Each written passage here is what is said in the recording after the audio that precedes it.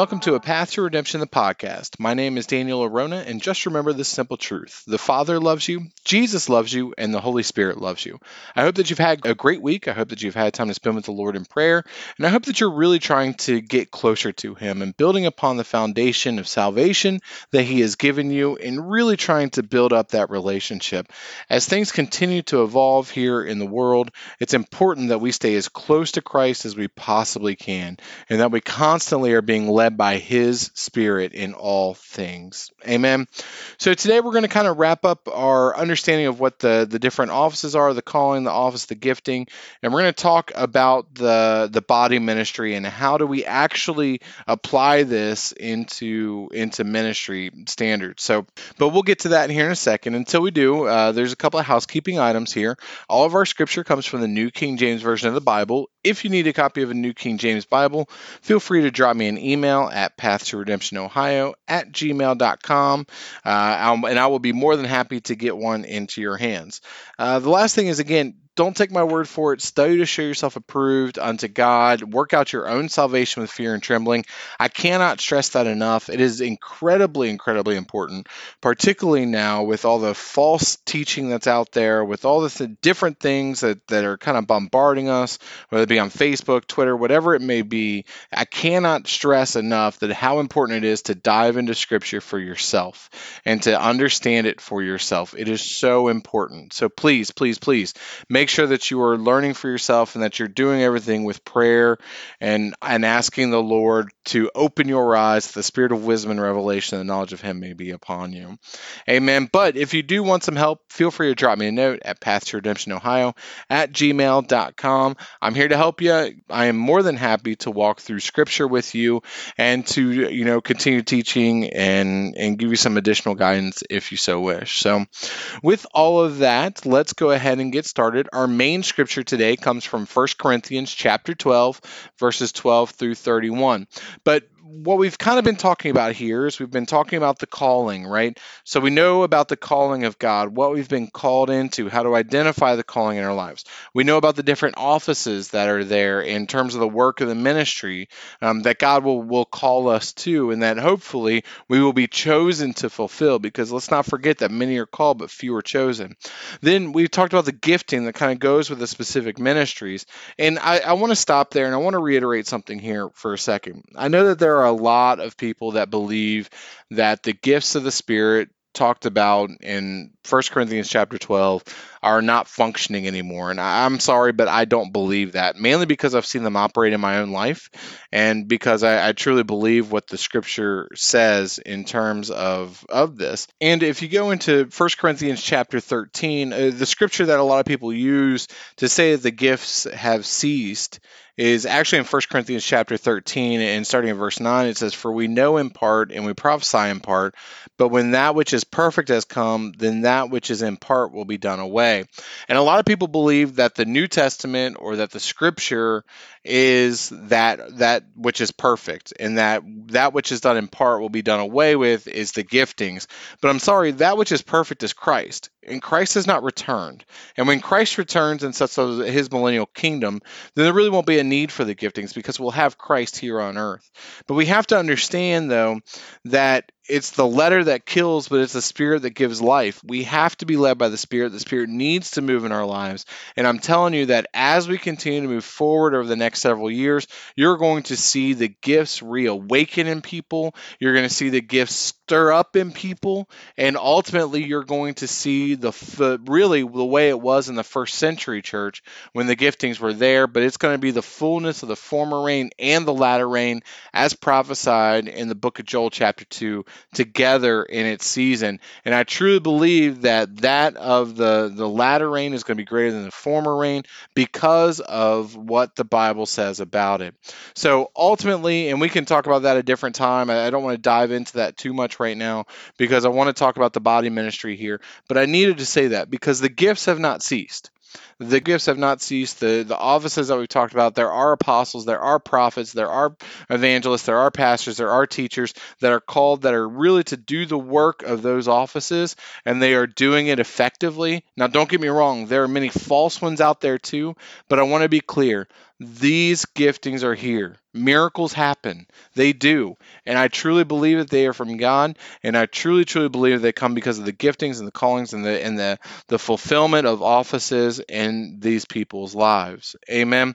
I just wanted to make that abundantly clear in case I didn't prior. Okay, and I know that we've talked about how we can find and abide in that calling, and that we need to abide in that calling and stay in the calling that God has given us. So understanding all of that, then let's talk about the body ministry, because at the end of the day, all of us are part of the body of Christ. And that's what 1 Corinthians chapter 12, starting at verse 12 says. It says, "For as the body is one and has many members, but all the members of that one body, being many, are one body, so also is Christ. For by one Spirit we're all baptized into one body, whether Jews or Greeks, whether slaves or free, and have all been made to drink into one Spirit. For in fact, the body is not one member, but many. If the foot should say, because I am not a hand, I am not of the body, is it therefore not of the body? And if the ear should say, because I am not an eye, I am not of the body, is it therefore not of the body? If the whole body were an eye, where would be the hearing? If the whole were hearing, where would be the smelling? But now God has set members, each one of them, in the body just as he pleased. And if they were all one member, where would the body be? But now indeed there are many members, yet one body. And the eye cannot say to the hand, I have no need of you, nor again to the head to the feet, I have no need of you. No, much rather, those members of the body which seem to be weaker are necessary, and those members of the body which we think to be less honorable, on these we bestow great honor, and our unpresentable parts have greater modesty, but our presentable parts have no need. But God composed the body, having given greater honor to that part which lacks it, that there should be no schism in the body, but that the members should have the same care for one another. And if one member suffers, all the members suffer with it. And if one member is honored, all members rejoice with it. Amen. So again, we are members fit jointly together. And when we kind of talked about this, we talked about how helps in governance, those that seem almost as weaker offices, and those things are actually the ones that need to be bestowed the greatest honor, because they form the foundation for the rest of everyone else. And that's what Paul kind of talks about here.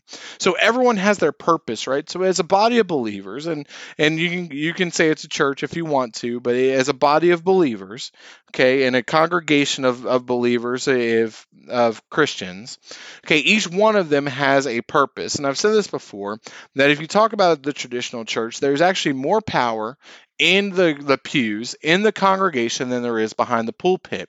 Why is that? Because there's more people out in the congregation than there is behind the pulpit.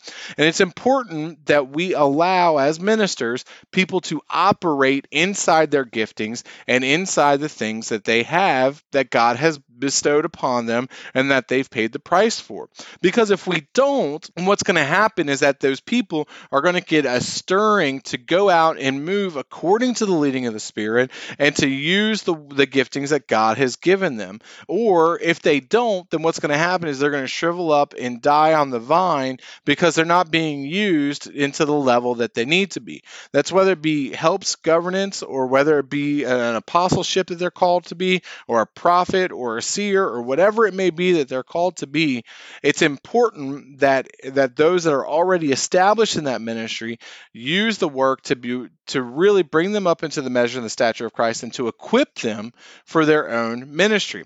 But that's the purpose of the body ministry here, is that ultimately the people are the ones that should be ministering to each other, not necessarily always the pastor or the person preaching ministering out to everyone else. We've kind of got a top-down kind of thought process here, and that's not really the way that God had intended it to be, because he just told you the parts that were least presentable he has made unto honor, and the parts that were more presentable he has really not made unto as much honor, right? The reason being is because, again, he wants us all to rely on each other. He wants us all to fall back on each other and to really help each other along as we go through this thing called life. Okay, so 1 Corinthians chapter 14 and verse 26 puts it this way. How is it then, brethren, whenever you come together, each of you has a psalm, has a teaching, has a tongue, has a revelation, has an interpretation? Let all things be done for edification. If anyone speaks in a tongue, let there be two or at the most three, each in turn, and let one interpret. But if there is no interpreter, let him keep silent in the church. Then let him speak to himself and to God. Let two or three prophets speak, and let the others judge. But if anything is revealed to another who sits by, let the first keep silent. For you can all prophesy one by one, that all may learn and all may be encouraged. And the spirits of the prophets are subject to the prophets. For God is not the author of confusion, but of peace, as in all the churches of the saints. Now, what is Paul saying here? He's saying basically, look, everyone may have a song, has a teaching, a tongue, a revelation, interpretation, but let everything be done for the edification of the church. So if you're not going to build up the church, if what has then been given to you isn't that for the build up a church, then let's not do it, right? He even goes on and says if anyone speaks in tongues, let there be two or at the most three, each in turn, and let one interpret. Okay, basically meaning that you can't just speak in tongues and then have there not be any type of interpretation, because there's no edification for the church, and it really takes away from the time and the energy that the church has.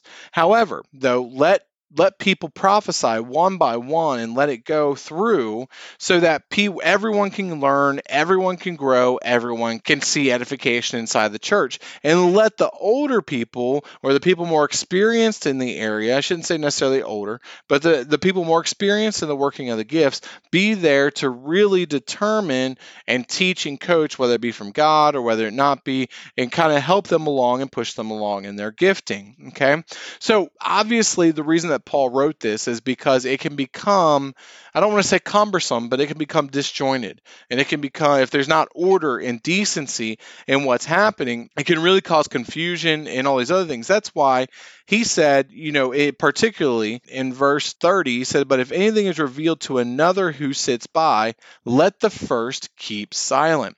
Basically saying that, look, the Spirit is not the author of confusion, but it does flow from breast to breast. So if one person prophesies something over here, the Lord may open it up to another person over here, or tongues over here to be interpreted by another person. So we have to understand, and we have to make sure that we hold back, okay, in order to allow what the Spirit wants to happen.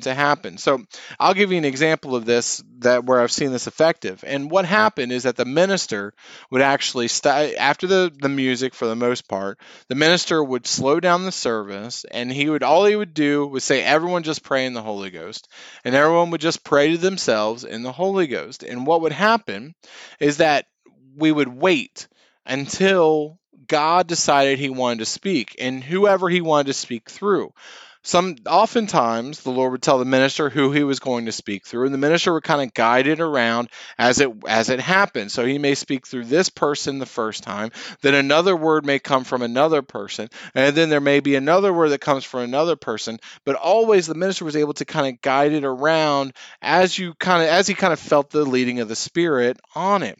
But that's what really helps in the body ministry, is kind of, I don't want to say having someone to referee, but having someone to referee with where the Spirit is going and being able to interpret what the Spirit wants, and then also giving everyone the opportunity to learn as the Spirit desires. Amen. And that's really what the body ministry is for. Now, after that time was over and done with, then it was over and done with, and the minister would go and preach the message if that's what God desired, or go do whatever God had wanted him to do. So, but here's the thing, is that the people in the congregation needed to hold back a little bit and not necessarily jump the gun for what the Spirit wanted. So you may feel, particularly when you prophesy, you'll feel butterflies in your stomach, and you'll kind of feel it begin to build up. And one of the things that my mom taught me about this was to actually hold that back as much as possible. And if it's truly God that wants you to do it, you really will feel like you're about to burst if you don't give it.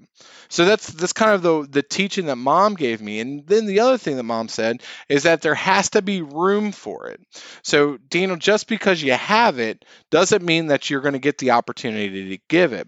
And that's an important thing here that needs to be talked about as well, is that in the order of a normal church service, there really currently, at least, there's never room for operation in the gifts. So if you're a minister listening to this, a pastor or a teacher or an evangelist, or you oversee any type of church service, I would challenge you right now that if you're in a spirit-filled group of believers, that you wait and give them an opportunity to see what God has for them and to see if God wants to speak. Allow everyone to pray in the Holy Ghost, to really get in the Spirit, especially after the music, because after the music, the cares of the people have typically been washed away. They can usher them into the Spirit, and that is a very good time for everyone to kind of focus on Christ, focus on the Holy Spirit, and to allow them to see if God has something through someone in the congregation. It's not always going to come through you.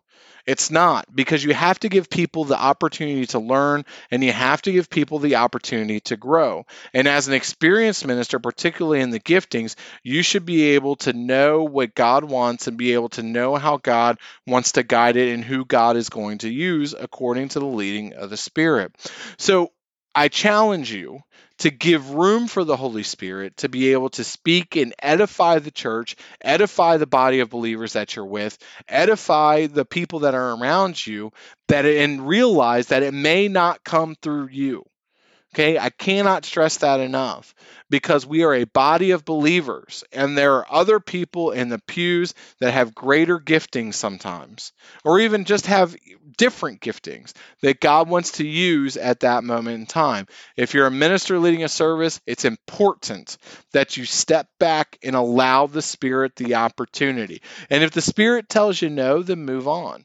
But if the Spirit tells you to hold up, then you need to hold up, and you need to let someone have the opportunity to use their giftings. Amen. So look, the people inside the pews, the people that are sitting there waiting, need to be sure to hold back. Okay. And then when it's time to go ahead and allow that to go through, but then when it's not time, everyone needs to sit and allow things to be done in decency and in order.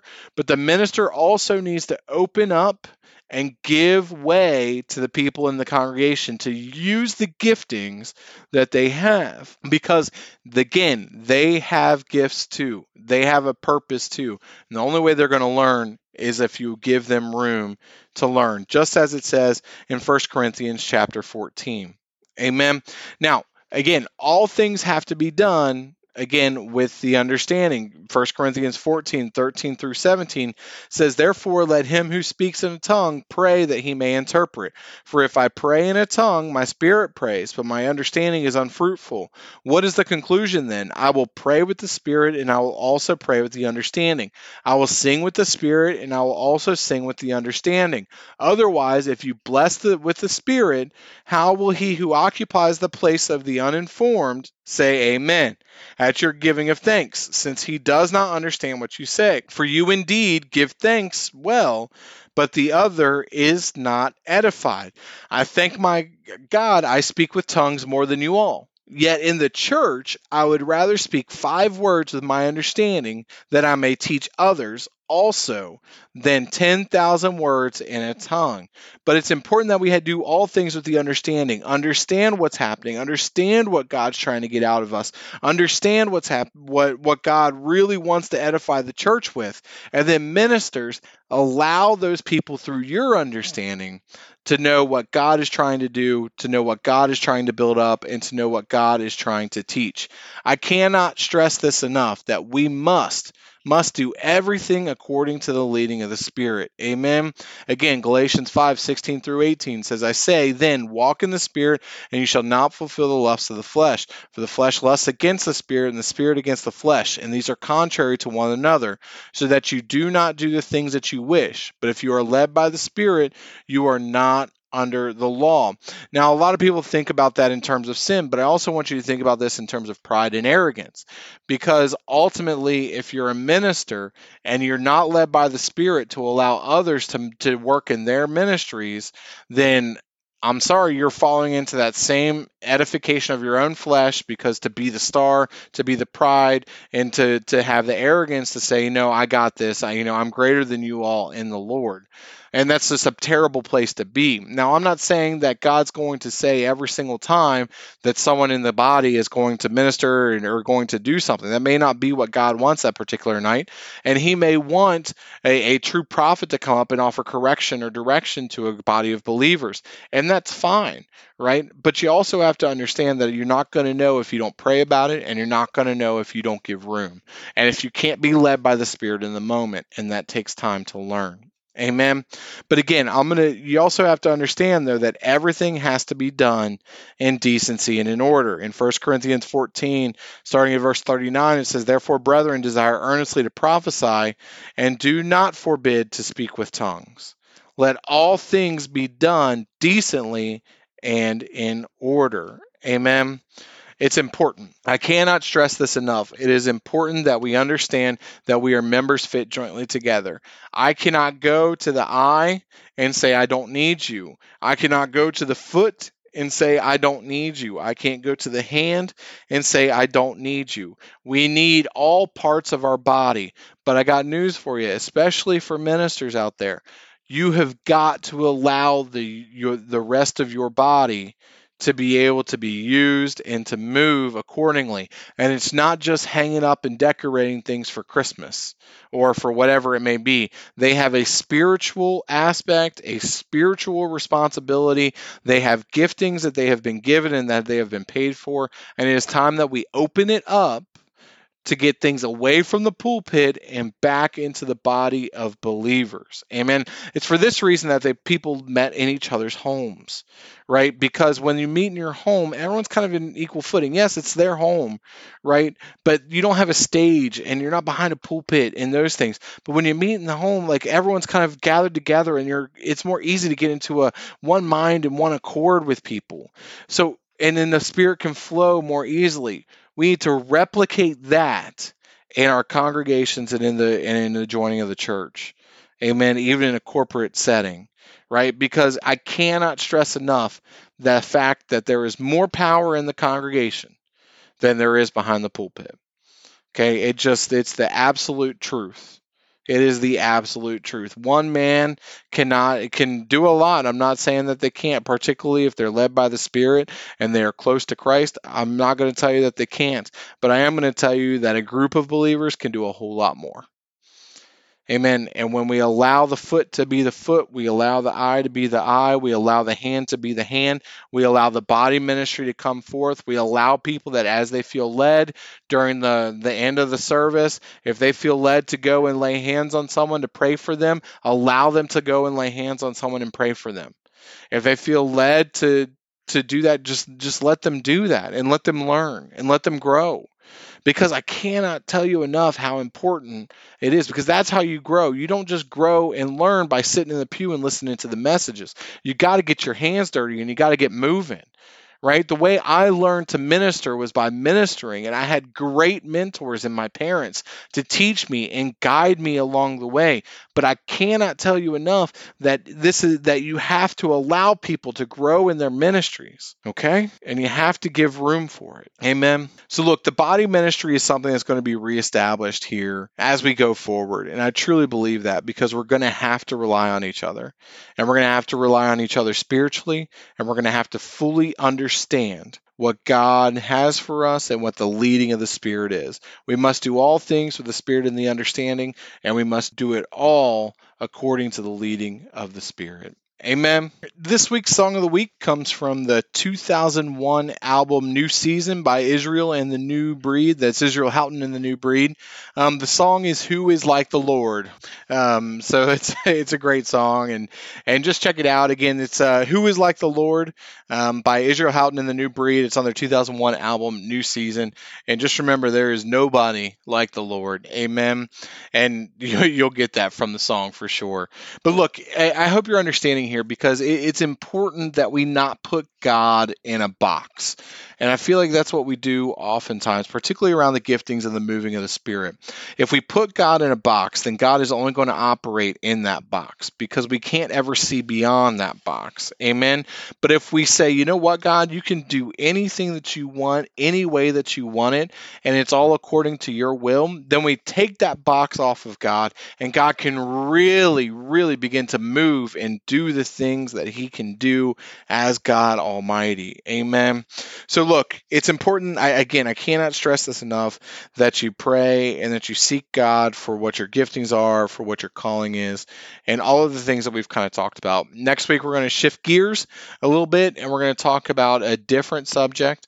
But as we kind of wrap up this on the giftings and the callings and those types of things. So until next week, again, just remember this simple truth: the Father loves you, Jesus loves you, and the Holy Spirit loves you.